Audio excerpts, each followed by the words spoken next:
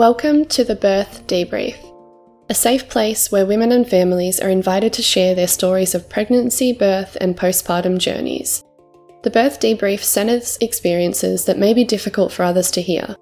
We are lifting the lid on topics that aren't often spoken about: loss, infertility, discrimination, obstetric violence, birth trauma, and so much more.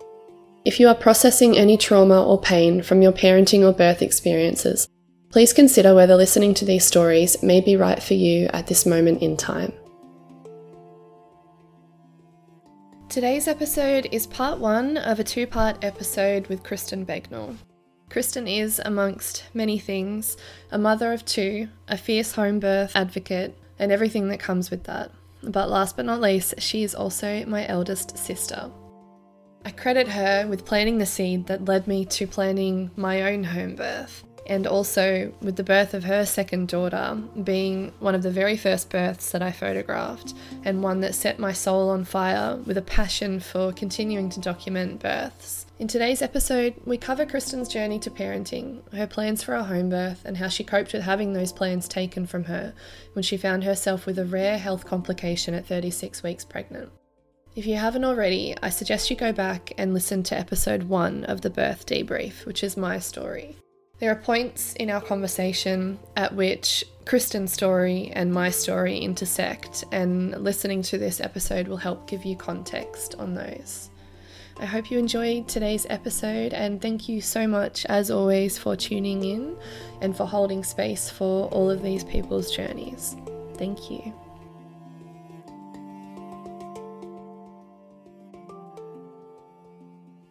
Well, welcome to the podcast. Thank you so much for agreeing to come on. As I mentioned to you guys earlier, Kristyn is my sister, so that's that. Mm-hmm. And you're here to share about your birth stories. Yep. And your journey to parenting and how that came about, and just everything to do with that. So did you want to introduce yourself and your family?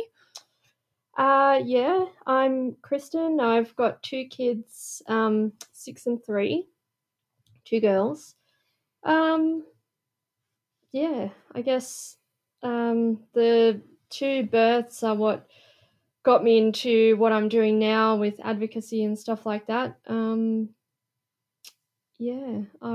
What is it that you do in advocacy? I'm committee member of Home Birth New South Wales for about 3 years now. So I started off there just as a general member, and then vice president. Then I looked after memberships for a while, and now I look after the advocacy side of things. And a couple of months ago, I took on coordinator of Home Birth Australia. And apart from that, I'm just a consumer rep for my local health districts, 2 of them. So I go to meetings for hospitals and look at fact sheets and just advise on the consumer's perspective of things. For new policies and things like that? I haven't done so much policy work, but just mainly new programs that they're implementing. So I sat on the committee for the Westmead publicly funded home birth program. And that was my first gig actually as a consumer rep. And just, various other things like Ministry of Health, Bureau of Health Information. Anytime something comes out that's maternity related, I usually jump on it if I've got the time at the time. I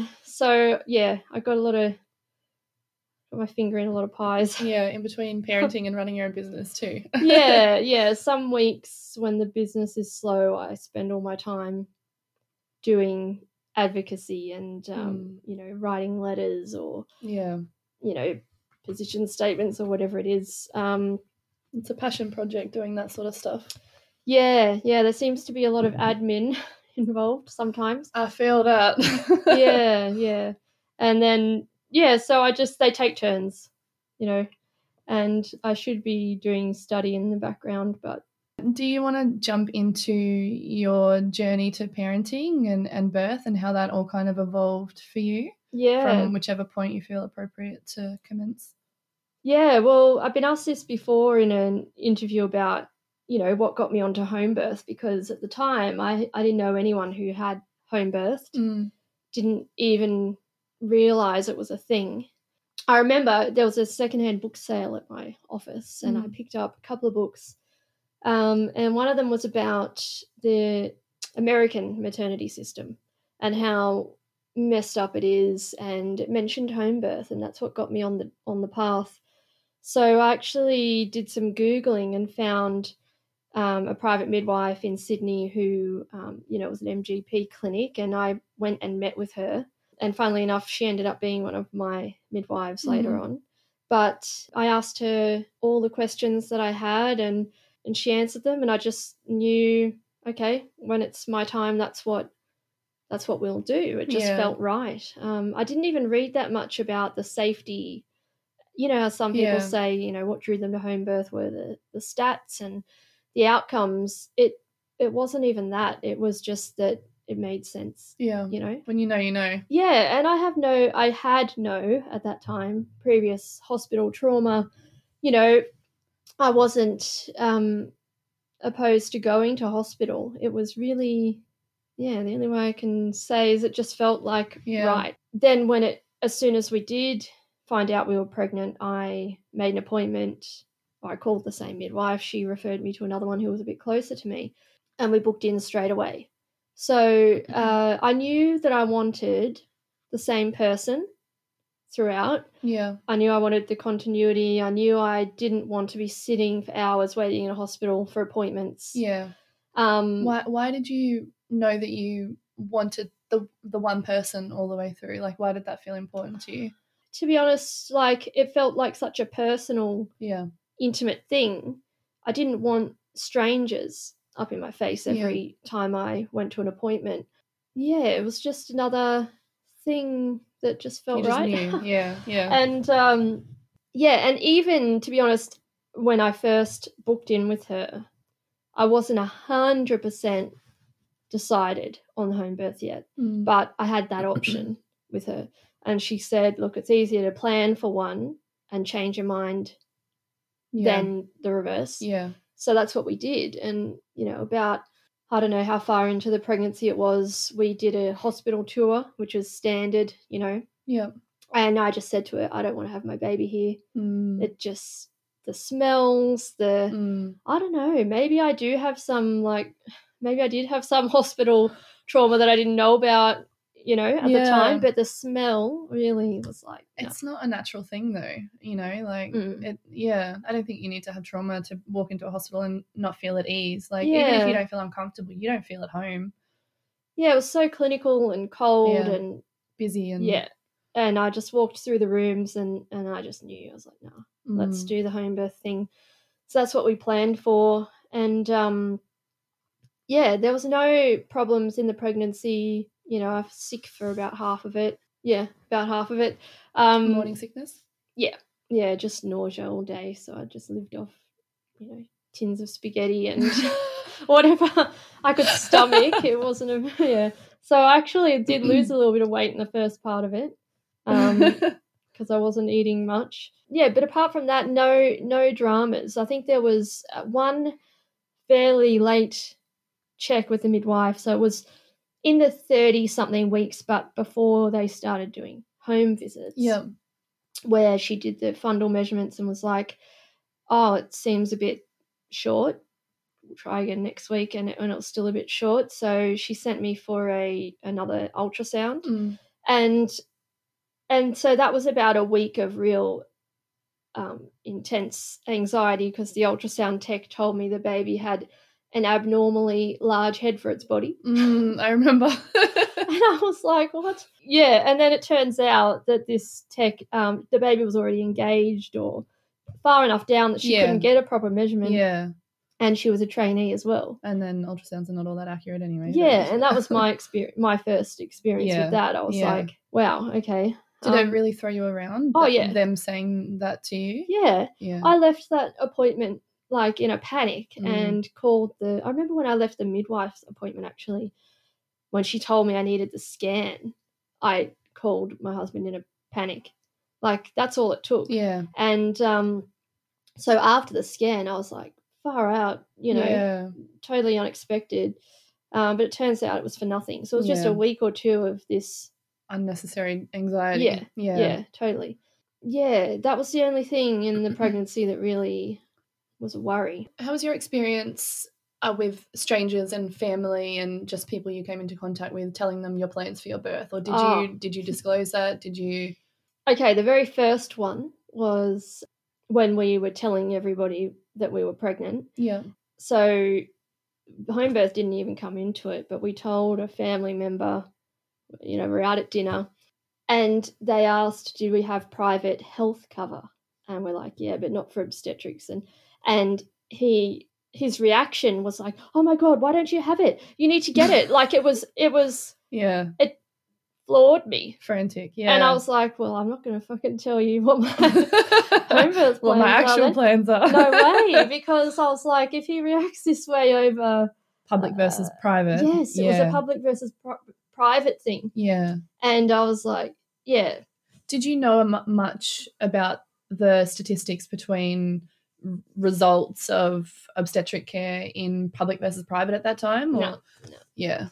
No, but yeah, to be honest, I don't think I even knew anything about different models of care. Like, I didn't know what MGP was. I didn't know, God, something just, I just wasn't interested in going private. I don't know why. Did that interaction scare you off telling other people about your home birth plans? Yeah, it did. Yeah. So from that point on, I pretty much pretended that we were having the baby in the public hospital, which was the backup plan. I told, close family, but people's reactions shocked me.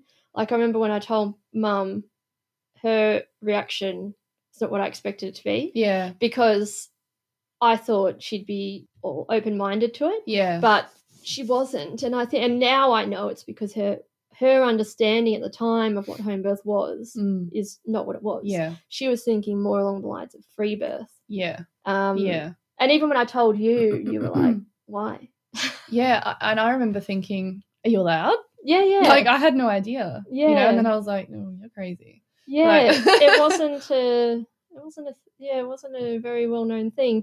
And there was one girl at work who I worked with who was pregnant with her second at the same time as me. And she was a couple of weeks behind. No, I can't remember. We were about the same anyway. And she used to constantly ask me, what if something goes wrong? And that's the main question anyone's ever asked me since. But yeah, what if something goes wrong? And she had a not great time with her first in hospital. And I was conscious of that was most people's experience, really. Like, we sat right next to each other in the office, and people would come up to her and tell her their horror stories, even though she'd had a baby before. But that they wouldn't come up and tell me, but I was listening, but I was take it with a grain of salt. Yeah. I had this mentality through the whole pregnancy that, like, it was blissfully ignorant, Yeah. Like, that's not going to happen to me. Yeah. That's not going to happen to me. Yeah. Yeah. And I went to great effort to shut out all the negativity. Right. Like, I think that's the main reason why I didn't tell people, because I didn't want to open the doors to their negative comments. I guess that really comes down to personality type as well, because if you're the sort of person who would take on other people's little thoughts and, if their thoughts are going to plant a seed in your mind that might start to grow into doubt, that would be something that you would be conscious of, Yeah, and I think normally I wouldn't shy away from having a conversation about it, like, especially if I feel I'm well informed on the topic. Yeah. But I was in, like, protection mode. Yeah. Yeah, I wanted to protect my space and my mental state. And even in the calm birth class that we did sort of like, it was calm birth and then a transition to parenthood, I think it was called. So it was over 4 weekends we went to this thing, and part of it was she would tell us about different interventions and stuff that could happen in hospital. I'm pretty sure I was the only one in the room planning a home birth, but I'm not sure if I told them that. But, we did the whole round the room thing. And she had, told us about, it was actually good information, like if you get induced, this option might be better than this one. This one's less invasive. If you need pain relief, these are the different types. It was good. Yeah. But in the back of my head, I was like, don't need it, not going to have it, don't need it, not gonna have, it was just, and I remember she picked up on that and was like, it probably wouldn't hurt to come up with a plan B or something, Yeah. And I was like, nah. And I remember she gave me a book on cesareans, and I didn't read it because I thought I was somehow jinx myself if I read it. It was really that kind of, how you hear some people in the home birth community won't even pack a hospital bag. Yeah. It's like that. I think it's pretty common. I remember umming and ahhing over whether I would do that. I thought it was a bad omen if I did, or something like that. Yeah, it was weird, but that's kind of where my brain was at. And I tried to, I did read a lot. I read, God, I'm getting my pregnancies mixed up now. Can't remember what I read in the first one versus the second one, but I remember I had a book about breastfeeding, and that was like, that's going to be my maternity leave project. I'm going to read that and, learn all about it. But yeah, never got around to reading it because I was sort of on leave, but still working from home. And I'd been working from home for 4 days. And then, the day before that, I'd gone a really long walk. My naturopath was telling me I need to build up some stamina. So I went on a long walk with the dogs, and the next morning I just felt sore and tired and a bit sick at about lunchtime, a bit nauseous, and got this pain in my hip area that got worse throughout the day, and I thought maybe I sprained something walking up these hills. And as the day went on, it got worse, and it was probably about 9 o'clock at night. I called my midwife, and she said, let's go to the hospital and check it out. And I called my mum as well, our mum, and she's like, it sounds like appendicitis. And she came over and did all the, the tests where they push down, and she said, I'm pretty sure that's what it is. So she drove us to emergency at the hospital. And I remember going, I'm not ready yet. It was just panic. And I'm like, I don't have any bag packed because, fuck if I just packed a hospital bag, And was it going through your mind, I'm here and I'm here to stay, on your way to the hospital, or were you just in a flurry of? I don't know. I remember, I think I swung between, I sort of swung between the two, because there were times once we were in the hospital where I was thinking I was going to go home. And then, but on the way there, I remember saying, I'm not ready, over and over. And when we got there, I think Mum was parking the car. We walked into emergency, and they just looked at me through the glass and said, go to maternity. And I'm like, I'm not in labour. And they just wouldn't even talk to me. They just pointed me out the door. And by this stage, it was really hard to walk because the pain was really bad. So I don't know how many meters, hundreds of meters it was, maybe one or two, maybe 150 meters to the main entrance. But I remember that walk going a couple of times. I had to stop and walk over. We later found out that there was a lift in emergency that took you straight up to maternity. So that would have been nice. So you went all the way to maternity? Yeah, we went to the front door. We had to beg for a wheelchair from the cranky old bitch at the front of the hospital. She said, make sure you bring it back. So we went up to maternity, and while I think our midwife met us there, so while they were at the front desk doing the paperwork and stuff, it's funny, I was naturally getting myself into positions that you would get into in labour to try and ease the pain. Right. And so they probably thought that I was in labour. I was on my knees leaning over the chair. Right. Instead of sitting in the chair. I just, it was intense pain. It wasn't going away. Okay. It wasn't it's just nonstop. Yeah, it wasn't contractions. But they hooked me up to the monitor, and, the midwife checked anyway. I wasn't dilated, and there was no, well, she did think at some point that maybe the pain was causing me to contract, but it wasn't labor. Yeah. And the baby was fine. But then we just waited and waited for hours. So 9:30, 10 o'clock maybe, we got to the hospital. And then, it was great that everybody there seemed to know my midwife and let her do her thing. So no one bothered me. It was just her and my husband and mum, and, occasionally staff would come and go.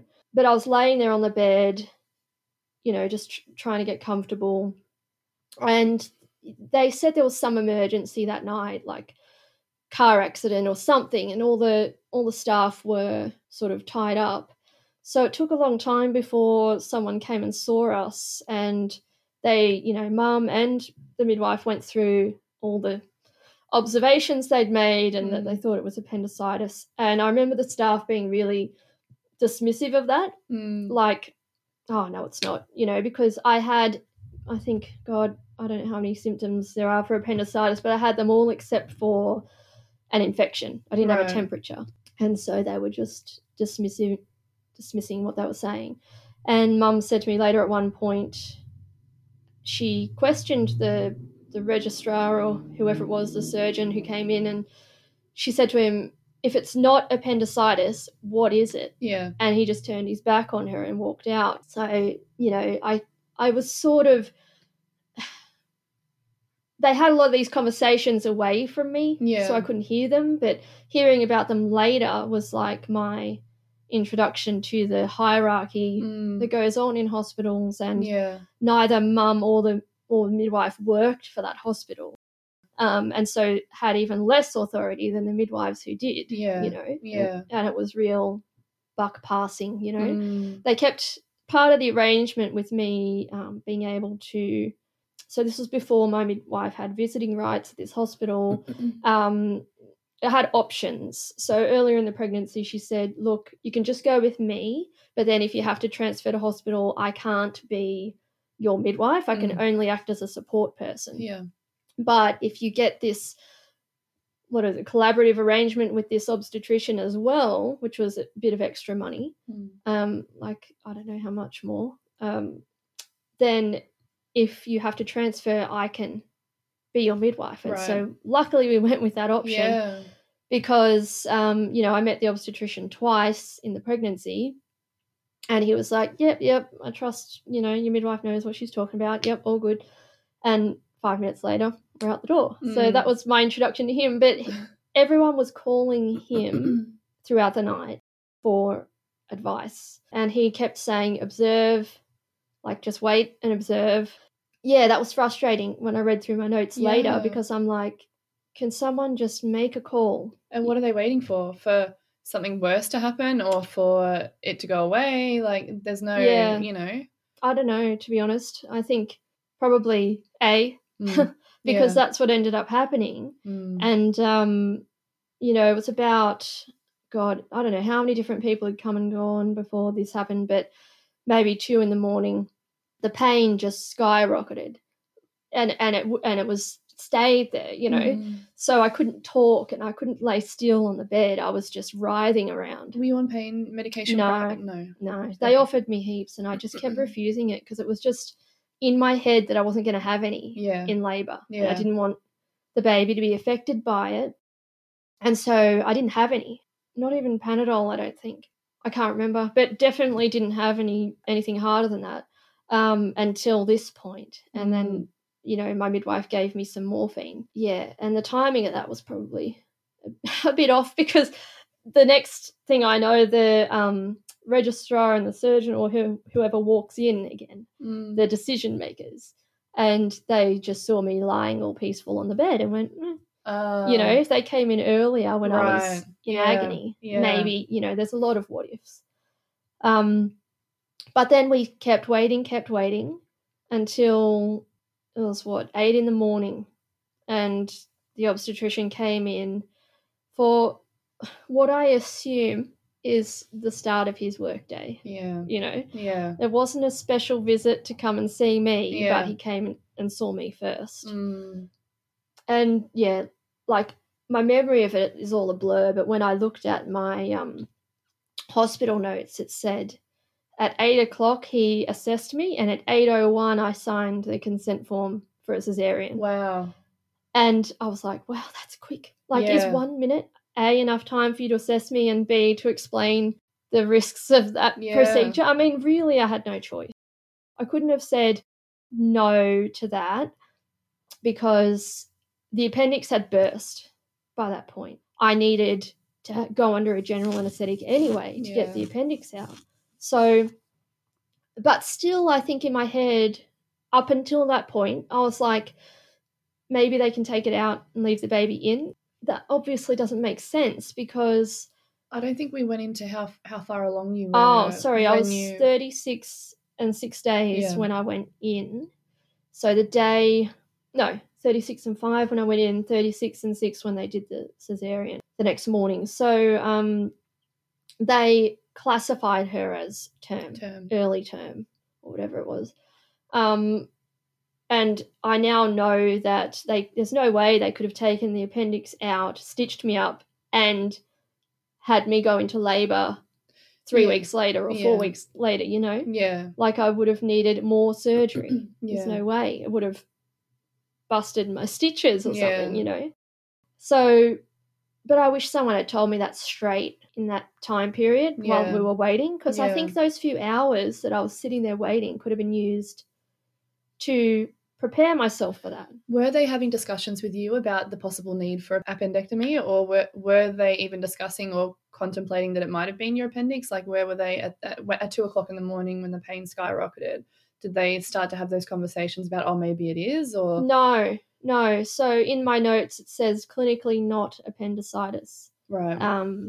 By the registrar, and I think it was the obstetrician who made the call. Yeah. And I don't think any of them knew for certain. As I've been told, with appendicitis, you don't know until you operate.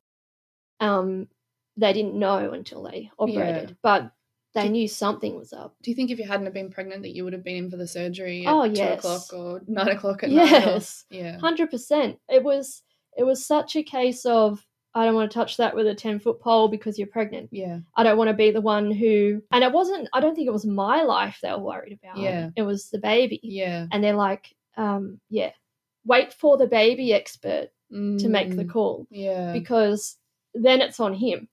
There is such a thing about losing babies is like the worst thing that a hospital can do, you know, is for a baby to die. Like, when that happens, that hospital's like bad PR, you know. Yeah. And it was totally that. I do not think that if I'd gone to emergency with this, that they would have made me wait so long. Like, it was acute. I know appendicitis can like sort of brew over weeks, but this one wasn't. Yeah, it was. I definitely got that impression. Even in my confusion and haze, like, my memory is pretty fuzzy about that. It's the hospital notes that I know the timings of things and stuff. And having mum and everyone there. Yeah, and having other witnesses there, exactly. Like, even then, the hospital notes are very not accurate. Yep. They're not. They usually aren't, but I also had my midwife's notes to compare. Is there discrepancy between the two, or? I don't remember. No, I don't remember. I mean, she wrote her own notes in the hospital notes as well. Right. I don't remember there being any discrepancy there, but there was a lot of called the obstetrician. He said this. Wait and see. And so I could have been using that time to go, okay, because I didn't even know that I would be under a general anaesthetic. Yeah. I didn't know what that would mean. Yeah. I didn't, because I hadn't. That's one thing they didn't cover in the calm birth thing was, they covered all of the pain relief, but not general anaesthetic because it's not common. I didn't know that there were risks just with that. When I read the hospital notes and it said on the consent form risk of hysterectomy on the C-section form, I don't remember that being explained to me. That doesn't mean that it wasn't, but in the space of a minute, how much can you really explain? Yeah. So really wish someone had have. I know they were trying to protect me, but this was not a normal situation. I think No. that some straight up facts would have been useful. Yeah. You know? And it's a fine line between not wanting to scare the person that you're with and give them that information ahead of time and, you know, wanting them to be informed. Because I've been in the birth suite before with clients of mine who they've decided it needs an emergency C-section, not a true emergency like yours, but more like an unplanned C-section. Yeah. And they come in with the piece of paper and go, these are the risks, here you go, sign. And I always say, can you give her a minute? You know, just give her a minute to just consider what you've just told them, you know? But if you can see it going that way, like letting them know ahead of time, giving them the space and time to have those thoughts run through their mind instead of just absorb it in that second, because it's impossible. You can't. No.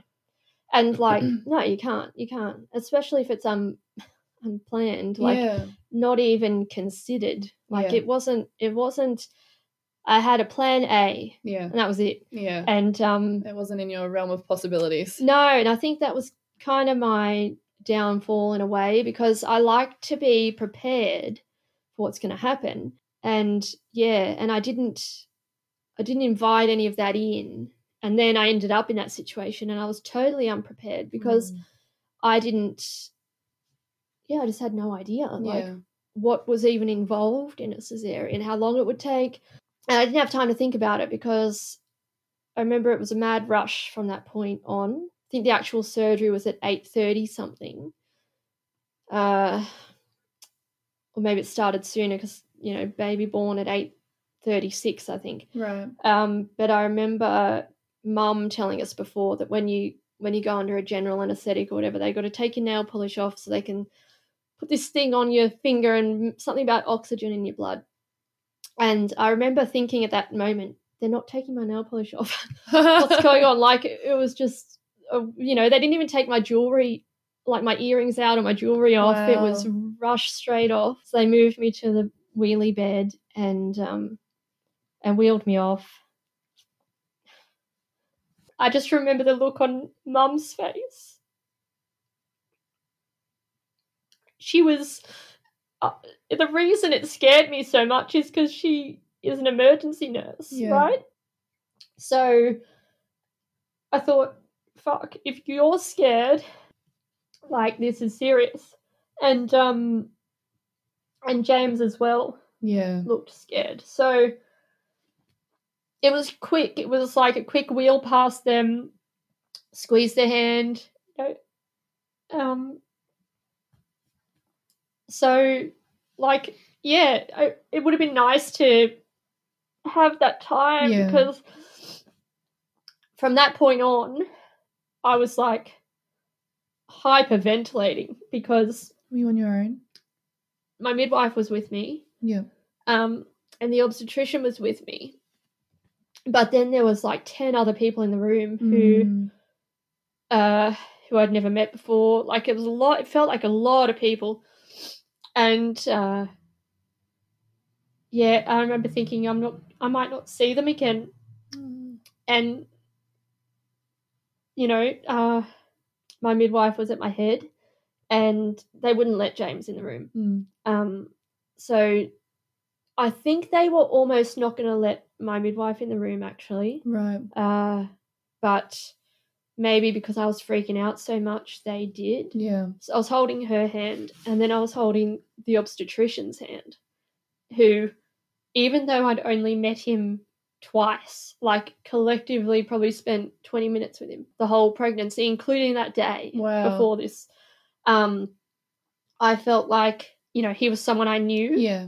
And that's when I think, you know, going off track a bit, about being with someone you know in a moment like that is so important, so fucking important, because, you know, 20 minutes, you know, and I knew him, and I've heard people say that, you know, they go through the system that's not a continuity model and they get someone they've met before. God, it makes a difference, you know.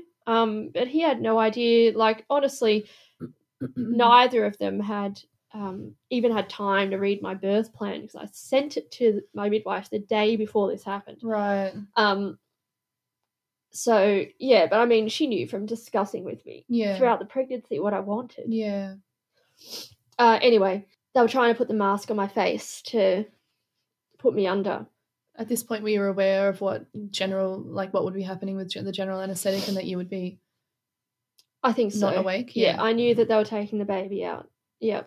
And I knew I wasn't going to be awake for it. And yeah, I was breathing too fast to breathe in the gas. And so that's when the calm birth came in handy. Like, I actually started doing the counting and the breathing. And then, next minute, it felt like, next second, I wake up on my own in a room it felt too big for the bed. Like, there was my bed, and I don't remember if there were beds next to me, but there was one on the other wall. It felt like it was so far away. Like, I was lifting my head up, squinting, and there was a man on the bed. And because my vision was so blurry still from the anesthetic, he must have thought, what the fuck is this person doing? Sitting here staring at me like this, like I was squinting at him from across the room, just trying to focus my eyes. And then my face just started itching like mad, and I had the mask on. And so I'm scratching it off, and a nurse came over to me, and I said to her, "Where's my baby?" And she said, God, I can't remember what she said. Something standard. And like, I don't know, I'll ask for you or whatever. And I can't remember then who took me through, like who first came in to get me and wheel me through to the NICU, which is where my baby was. I don't remember if it was my midwife or not, but I remember getting in there, and still very blurry vision, so I couldn't really make out the details of her face or anything. And I know there's a photo, and I don't know who took it. It might have been you, I don't know, of me in the bed reaching out, like, so there's a nurse holding the baby and me sort of reaching out to her. Right. But they wouldn't let me hold her because something about the anesthetic. So that's gripe number 50 fucking 100,000 that I got with that whole thing. Did you ask to hold her? I can't remember. Yeah. I'm sure that I did. Yeah. Because I remember them saying to me, "No, you're still a bit groggy," or something like that. Like, she could have held her on me. Yeah. You know. Yeah. That little thing was, I mean, so many examples of what not to do for midwives and hospital staff. Like, that tiny little thing would have made such a difference. Having someone in the room when you wake up would have made. Oh yeah, and I expected that at least. Because I was shocked when I woke up on my own. Yeah, it felt like that Kill Bill scene, and I was like, "Where's my baby? Yeah, you know, can someone tell me, please?" And then they were just like, "You need to take care of yourself. You've had surgery. You need to go upstairs." And they just wheeled me upstairs, and I must have slept for a while. So it didn't really, like, I wasn't thinking about post-birth, which I think is another common thing. Yeah. People spend so much time thinking about the birth, not what is going to happen afterwards. Like, I knew I wanted to breastfeed. I knew I didn't want her to have formula. Yeah. That was definite. And then I'd found out that they'd given it to her without my consent. And I was furious. And I remember I had to request her hospital notes as well. And I only did this last year, actually. Request her hospital notes so I could see what time they gave it to her. Right. Because I wanted to know, is it before I even woke up? I think it was after. But there was no consent form or anything in those notes, in that short pile of documents. So if it was consent, it would have been verbal. And my husband can't remember if he said yes or not. Yeah. But he could have. Who knows? Like, so I have no definite answer about that. But I kind of fixated on that for a while because breastfeeding was the only thing left within my control. And they took it, you know, they sabotaged it, is how I see it, by giving her formula. And they continued to try later on. So I can't remember who it was, but somebody asked me, have you started expressing yet? And I was like, no, I didn't even know what day it was. Yeah. Like, it must have been day 2 or maybe even the night of the, the morning of the birth or whatever. So it was a while later, and from that point on, I was like obsessive about it, trying to get milk so that I could get them to stop giving her formula. And my backup midwife at the time was still breastfeeding, and she expressed some of her milk for me, all hush hush, to give to the NICU nurses. And this just goes to show how little they know about breastfeeding, because what was it, day 2, they get like 100 mils of pure white milk. Yeah. And they gave it to her in like 3 feeds. Wow. It was insane. They were giving her 30 mils per feed. And that's way too much. So anything I did come up with just was like gone in an instant.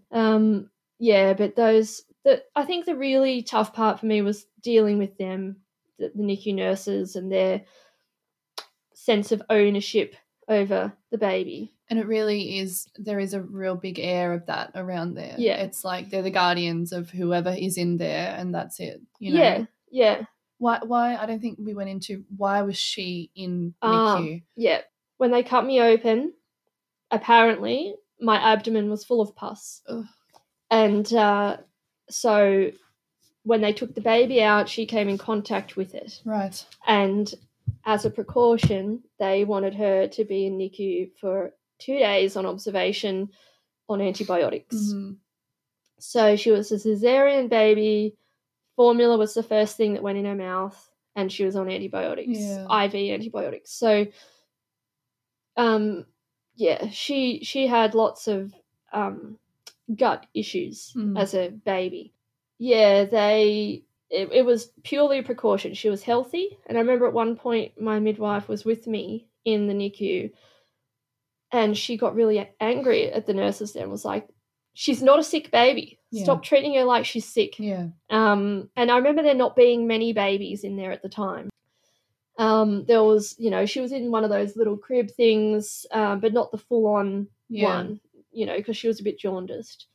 Anyway, I got into an argument at one point with one of the nurses because they wanted to give her a nasal tube, feeding tube, even though she was feeding fine from a bottle, and I had started to breastfeed her by this point. And I didn't want that. Yeah. And I had my second midwife behind me sort of, whispering things in my ear to say to her, but I was sitting in my wheelchair. This nurse was standing, towering over me. Yeah. And was really, I think at one point I said, no, I'm her mother, and I say no. And she put her hands on her hips and went, well, I'm her nurse and I'm responsible for her care. And in a real domineering, sort of way. It was really, really hard for me to stick up for myself. And I beat myself up over it later, that I didn't just tell her to fuck off. But I was in that, I was in that patient mentality, that's what I keep referring to it as. And then someone said, no, it's the good girl mentality. It's a bit of both. It's that do as you're told, don't be difficult, don't make a scene. And they're the expert, they know more than you. And you're at one of the most vulnerable times in your life too, like literally recovering from major abdominal surgery. Yeah. And the emotional fall of all of that came before it, Yeah, totally. And I was so, she was meant to be released from there, I think at lunchtime the next day. And they made us wait. I don't know what the delay was, but I remember we had visitors who came later that night to see her, and they couldn't because they hadn't let her out yet. And I wasn't so worried about that. I was just like, I want her out of there. Yeah. Why? They made me wait another 6 hours or something before they gave her back to me. Yeah. And of course that was right before visiting hours finished, so I didn't have much time with her and my husband before he had to go home. And that first night was like, I don't know if I slept much because I was just, every noise that she made, I was really on high alert, I think, and totally out of my depth. Didn't know what the fuck I was doing. I think that's every new 100%. parent. But yeah, she was, and I had her in the little crib at the other on the wall as well, which was kind of like, yeah, as soon as we got home and in our own environment, she was in the bed with me. And again, that was just a case of me doing what felt right. But yeah, we were in hospital for 5 days. I had some more issues with midwives, with the breastfeeding. I had one midwife threaten to send her back down to NICU if I didn't express more. Yeah. I remember when I came to visit you, there was a couple of things. I had only been there for like an hour or so, but there was a couple of things that had happened and that were said to you just in the short space of time that I was there. Yeah. One about them thinking that you were on nil by mouth or something. Yeah. And which they hadn't communicated to you. Yeah. And another when the surgeon came in and looked at your scar and said what he said to you. Yeah. Yeah. So they fucked up my, there were a few things. I was supposed to be on clear fluids and someone brought me a normal meal, so I ate it. And then somehow that was my fault. They fucked up my pain relief as well. All my antibiotics, they skipped one dose. The following day, my scar was really red and inflamed. Wow. Yeah, they were just so, I don't know if it was a staffing issue or what, but yeah, and then I didn't even remember this part about the scar until you reminded me of it later, but yeah, he was like, oh, you won't be wearing a bikini anytime soon. The last thing on my mind. Yeah. But yeah, the scar did, it did turn out to be this really big, wide, red, angry looking scar, which never really bothered me because I sort of thought of it as a war wound. Yeah. Yeah. But yeah, there were a couple of things in the hospital, stuffing up the medication, the food, the comments from the midwives, just them coming and changing my bin at 4 a.m. Could not wait to get out of there. They kept trying to push me to go to the physio class and the breastfeeding class, and I didn't want anything. I just wanted to get out of there. So yeah, God, I'm trying to think if there was anything else. Yeah, my mum was so appalled with the way they dealt with it before the appendix burst, that she started a complaint for me. And so yeah, it was about the buck passing, not wanting to take responsibility, and that it could have been so much worse. Yeah. And it got to the point where they wanted me to go into the hospital and meet with people, and I said no. Yeah. And I sort of pulled the pin on it then. And it wasn't until years later that I requested all my notes, and really went through it all. Breastfeeding was fine once we got home. Everything felt fine once we got home. Yeah. It was, I enjoyed that whole postpartum period, just sitting at home, watching TV all day with her on my lap. Like, it was just great. Yeah. And I sort of put down my mind for a while, it didn't really come up again until I tried to have another baby. And I think, to be honest, part of me wanted to have another one really close, because my midwife had a similar experience. She had her first birth that ended in a traumatic cesarean, and her second was a home birth, and she said it was very healing. And so I latched onto that with both hands, and I was like, I need to have another one. Yeah. As soon as the time has passed that it's safe to do so. Yeah.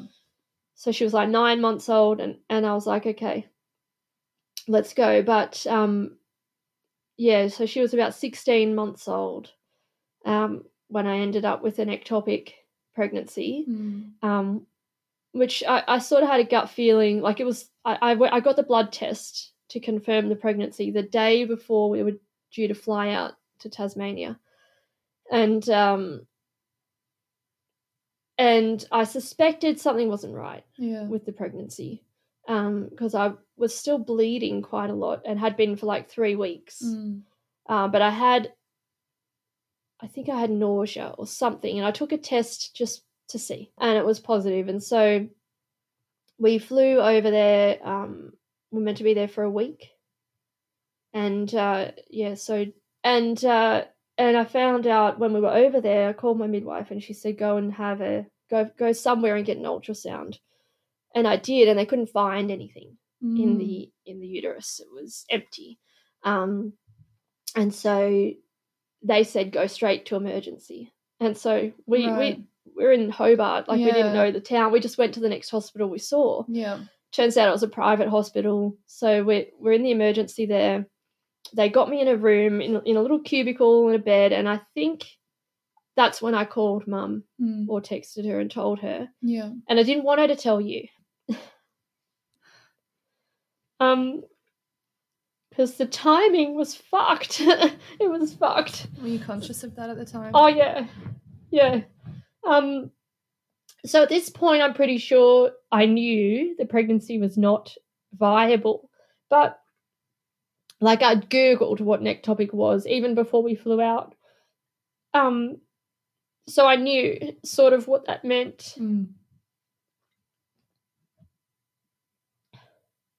It's okay. But, yeah. I didn't want to take away from what you were going through. I just couldn't fucking believe it, to be honest. I was like, how much bad luck? Seriously. What I really felt was angry that it was happening, and just stunned. Like, it was just the worst timing for our family, I think. Yeah. And I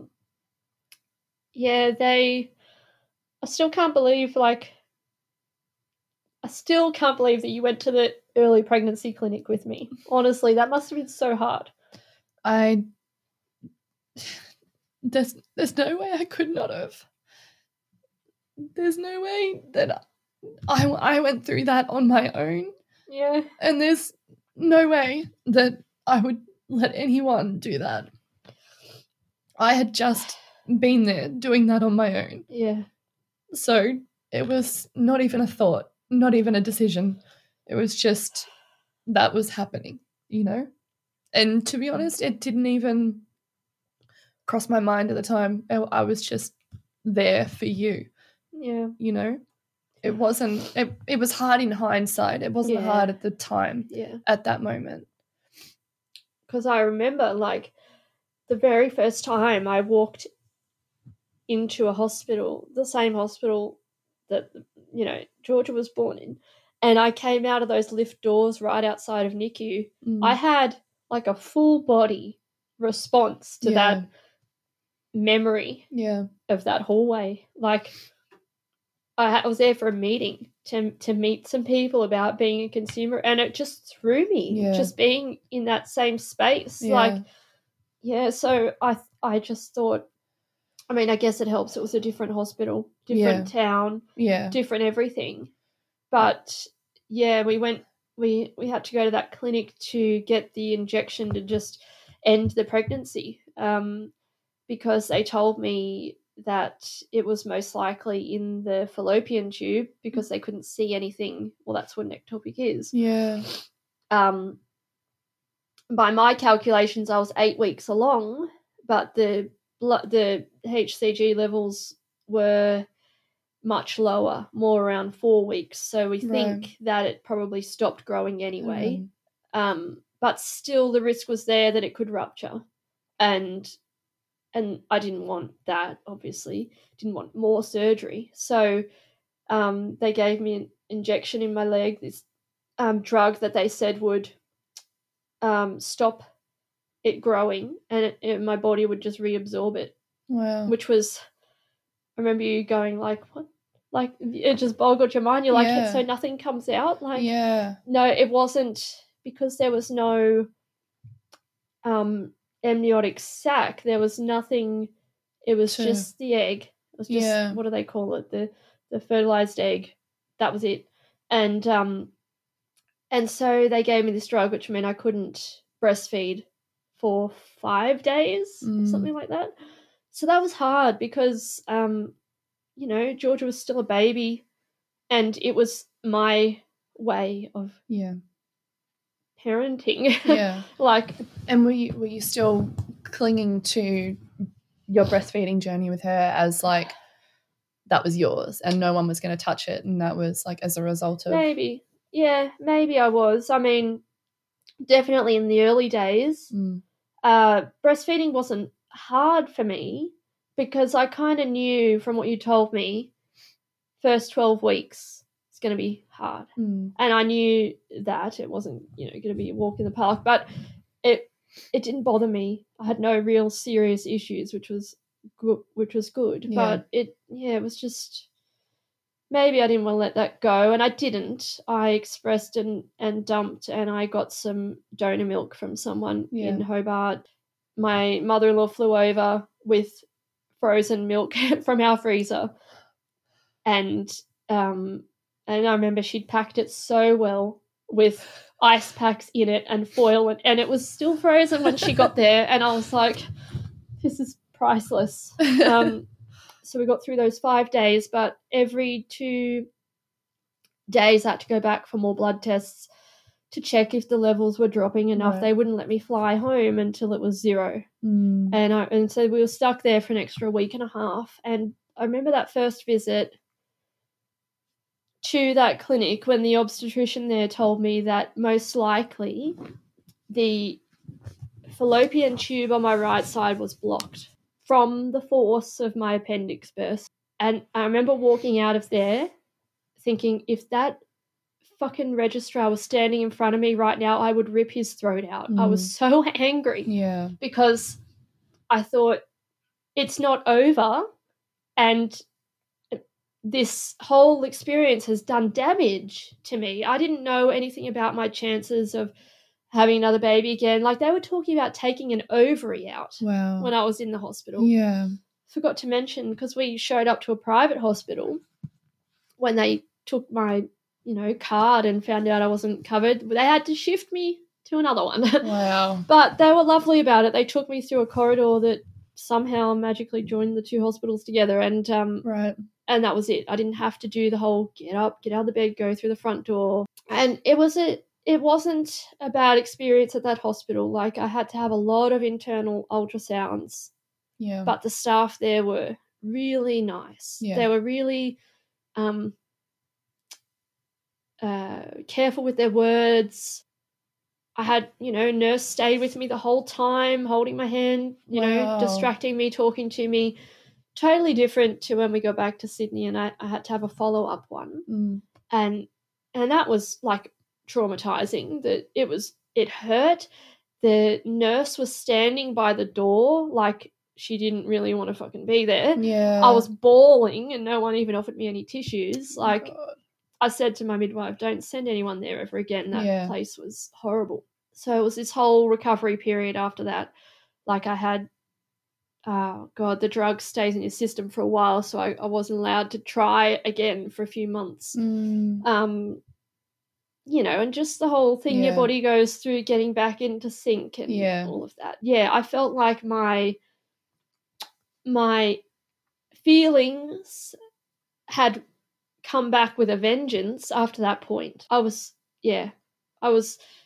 Maybe I didn't deal with them properly in the beginning. I don't think I did. I started going to counselling after this. They would have been new feelings too, because, it's a new discovery that what you went through before has now and will now impact your life going forward, and pregnancies. Yeah. Yeah, we had to get this test done, a scan where they put a liquid dye inside you and I don't like they X-ray or ultrasound at the same time to see if it goes all the way through the tubes. Right. That hurt. It really hurt. And they ended up giving up. I think the tube was so blocked they couldn't get any dye through, and it was causing me pain. Wow. A couple of, all the scans, everything. I was sick of people poking and prodding me. There was no fucking doubt in my mind that the next time I was pregnant, I would be going the road of less interventions, you know. Like someone asked me once, they thought it was strange that I'd decided to home birth again after this experience, because a lot of people go the other way. I had the same thing. After our loss with Tommy, they said the same thing. They were like, but you have had a complicated pregnancy and a loss. Don't you want to be safe? And I always say, well, that experience taught me that not even being in hospital can save you or your baby. Yeah. And it sent me the other way too. I was like, no, I'm going to protect this journey and do it in a way that feels right for me and keep it close to my heart. Yeah. The exact same sort of mentality, you know? It teaches you what you don't want. Yeah. Yeah. Like I knew from going through that hospital what I didn't want. And nothing else to compare it to. And I was still hanging on to that unfulfilled want. Yeah. Like I used to lay in our bed and I was full into the calm birth exercises, like did my homework. From where I laid in the bed, I could see straight down the hallway to where we would have the birth pool set up. I used to lay there visualizing it.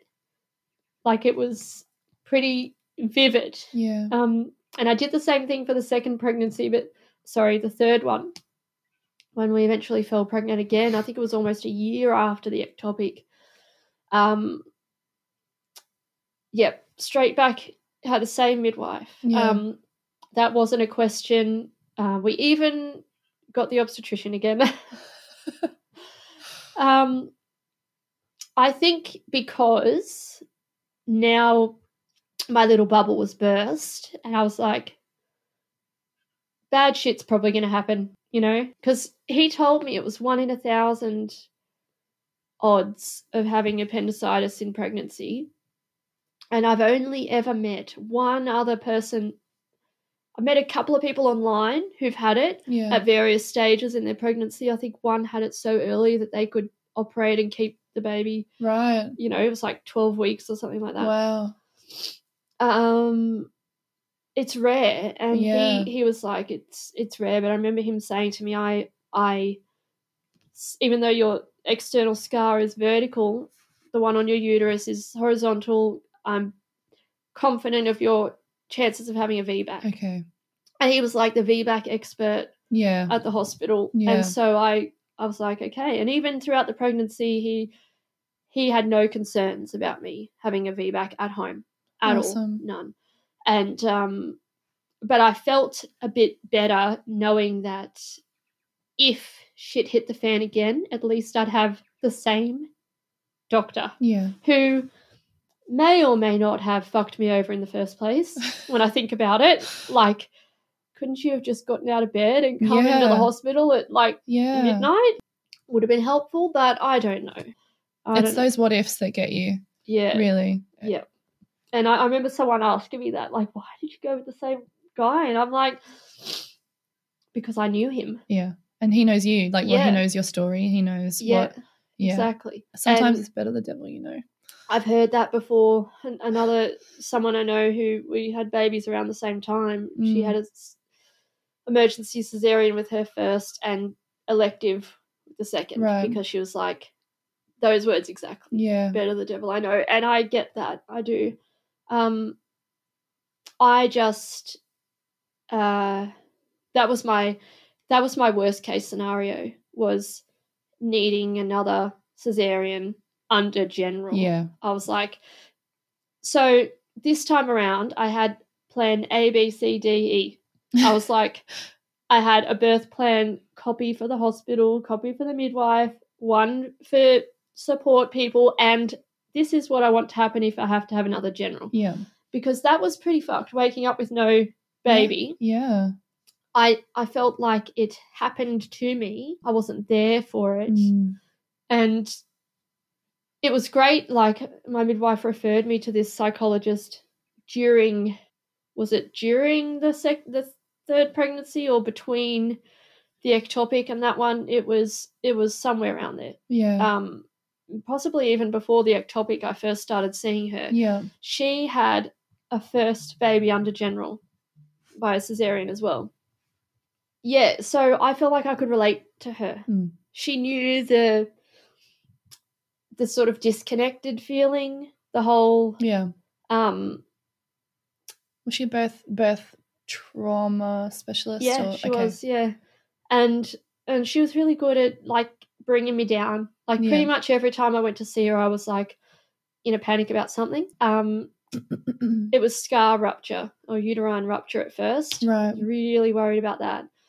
And then I remember one of my midwives said to me, "You've actually got more chance of getting in a car accident or dying in it or being seriously hurt in a car accident than you are of your scar rupturing." Wow. And then I was worried about driving my car. I was like, that pregnancy was anxious. And I was going to ask you where your what your headspace was like in between those two. I forced myself to. I still can't watch a video of a cesarean. Like, can't. Even looking at pictures, like when I'm scrolling on Instagram and I see one, I'm like, no, I can't. Yeah. So I really struggled with would I want to be awake for it or not? Yeah. Because that really, like, in the end, I decided I would. So I made myself listen to this podcast where they described the procedure. Right. And that was enough for me. I had to pause it several times. I was like, okay, at least I know now what it is and what it does and how long it takes. And I knew I wanted to be awake for it. I knew I wanted to be able to see it. Yeah. Because that was a real thing, not being there for the birth. And I remember for ages I couldn't even say when she was born, because it didn't feel like that. And even still, sometimes now I like the words go to come out of my mouth and they stop because so I was thinking of all the other things that could happen, all the other rare things, but even then, like, I thought I was prepared, but now I'm thinking I didn't consider placental abruption or any of those other things that could have happened, but I did prepare myself for having to go back to hospital. Like, I wasn't going to home birth at all costs. I was not convinced that something bad was going to happen, but I wanted to be prepared for it if it did. So I had bags packed. I had 2 of everything in the birth space and I had 1 in the hospital bag. That sort of stuff put my mind at ease. The psychologist told me, do your birth plan early, get it on paper and out of your head. And that really did work. I knew that everyone had a copy of it and I knew that they knew what I wanted. And I knew that my midwife would be, because she was the same one I'd had through, the previous 2 pregnancies, that she knew what I wanted and what I didn't want. And, but it was anxious and, not the same. Like, I didn't enjoy it the same way. Yeah. The first one was like floating, it's enjoying... that blissful kind of new, I'm pregnant, and you got everything to look forward to at that point until you know what else you've also possibly got to look forward to, and then the world kind of feels a little bit different, Yeah, I definitely felt like, what other 1 in 1,000 things are going to happen? Those odds didn't seem so small to me anymore. What happened with me and my pregnancy with Tommy was pretty rare. Did that factor into your mind? Like, did my experience bring those possibilities up for you as well? No. They didn't actually. I mean, when I say I thought about, anything that could go wrong, like I said, I didn't think of placental abruption or all those other more, similar 1 in 1,000 things. Yeah. I didn't consider things like genetic abnormalities or any of those other things. I just had this feeling of dread that something would happen. I remember we went to Calm Birth again for a refresher, and I was the only one there who'd already had a baby before. Right. And it was at that point where, like, it really hit me how careful I had to be with my words because, we did the going around the room, why are you here? And I was last. And I did not want to burst their bubble.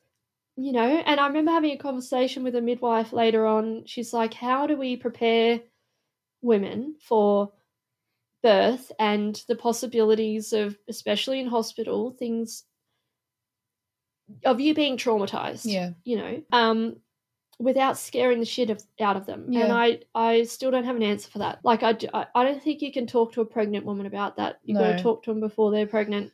It's just they don't consider, or maybe some people think that trauma is a part of having a baby. It's normalized. I've encountered people online who say childbirth is traumatic, and it's their experience that they're projecting. And I didn't want to do that in this calm birth class. They were me the first time around. Yeah. You know? And I think even if I had said something, they probably wouldn't have taken it on board anyway. Exactly. Yeah. If they were like me, they would have, you know. So yeah, I remember that day, and I remember saying to James in the lunch break, I have to be careful what I say. And you know, I was going to positive birth movement meetings as well, and prior to that I was telling people about my story, and from that point on I think I was a bit more careful, because you know, I don't, and in no way could anyone have blamed home birth or my plans to home birth for what happened. Yeah. And I didn't carry the same guilt that a lot of people who have unplanned cesareans carry. Yeah. Like, I didn't feel like my body failed me at all once. I knew it was one of those random things. It didn't feel like an unnecessarian. It was needed. And I went through a phase of being really grateful for that whole experience and just grateful to be alive. And that's about the time I dropped the hospital complaint, because that's the phase I was in. Well, you were grieving, you know. Yeah. That's you go through, and I talk about this a lot, like about grief not just being attached to the loss of a person, you know, and grief attached to the loss of an idea, of all the possibilities of, you know, and you move through stages of acceptance, you know, and gratitude. Yeah. To me, it was so important for the next baby to be born vaginally, or else I would not feel like I was a proper mother. And I hate saying that because I don't want to diminish other people's experiences of cesarean. This is just me. How you felt, like I say, I did the work to prepare myself for the possibility of being transferred again. But I still think that if it had happened, like, I'd be fucked. Yeah. I don't see, I mean, obviously it's hard to say without going through it, but I don't think I would have the strength to get through it again, you know, especially, oh God. Yeah, especially because that makes your chances of home birth would have been off the table after that. You know, not many midwives will take that chance. So, it was like my last shot, felt like. And it was weird because it was like my first time again, you know, having not experienced labor at all the first time. True. That's true. Like, I was worried about the pain of labor, and the first time I wasn't. Yeah. This time I was. And I did a lot of reading about that, reframing it into hard physical work. Before I had kids, I'd done 2 half marathons and climbed a really big mountain, and I kept thinking about those things, those experiences of working my body really hard for a gain. Yeah. And I tried to liken it to that, and this book really made me think about pain differently. Yeah. Which was great, because that was one less thing to worry about. But when it came to the labor itself, I wasn't, like, I was worried about the scar rupturing. Yeah. But when I was in labor, I didn't think of it once. Right. It wasn't until afterwards I'm like, oh, gee, my midwife was like, she was up and down a lot. Like, every time there was a contraction, she was, she had the Doppler. Yeah. And then in between, she'd go and write something down, and then she'd come back. And it was like that the whole time. And I'm pretty sure that was because she was just being extra vigilant, you know, which was good. Felt bad for it on her own doing all that up and down.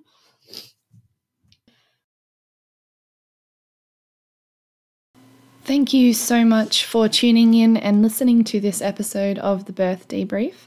I'm sorry that this episode ended a little abruptly. Kristyn had to leave to pick up her kids from school, which is fair enough. We have already recorded the second part to this episode, which covers Kristyn's most recent pregnancy and also delves into her work in birth advocacy and lots of other super interesting topics. So I will be working on that over the next week or so, and hopefully I'll be able to get it out to you guys ASAP. As always, if you have any questions at all, please feel free to reach out to me. I will include Kristyn's Instagram details in the episode notes, so if you want to reach out to her in any capacity, you are also more than welcome to. And my final note is that if you or someone you know has a journey that you think would be well suited to being shared on this platform in this beautiful little podcast I've created, I would be so honored to be able to sit and hold space for you or them. So get in touch with me if you think that is the case. Again, thank you guys so much. I really appreciate every single person who downloads and listens to this podcast. It is a little passion project of mine, which I have left to go stale for all too long, and I am breathing new life into it now. So I hope you guys continue to enjoy it.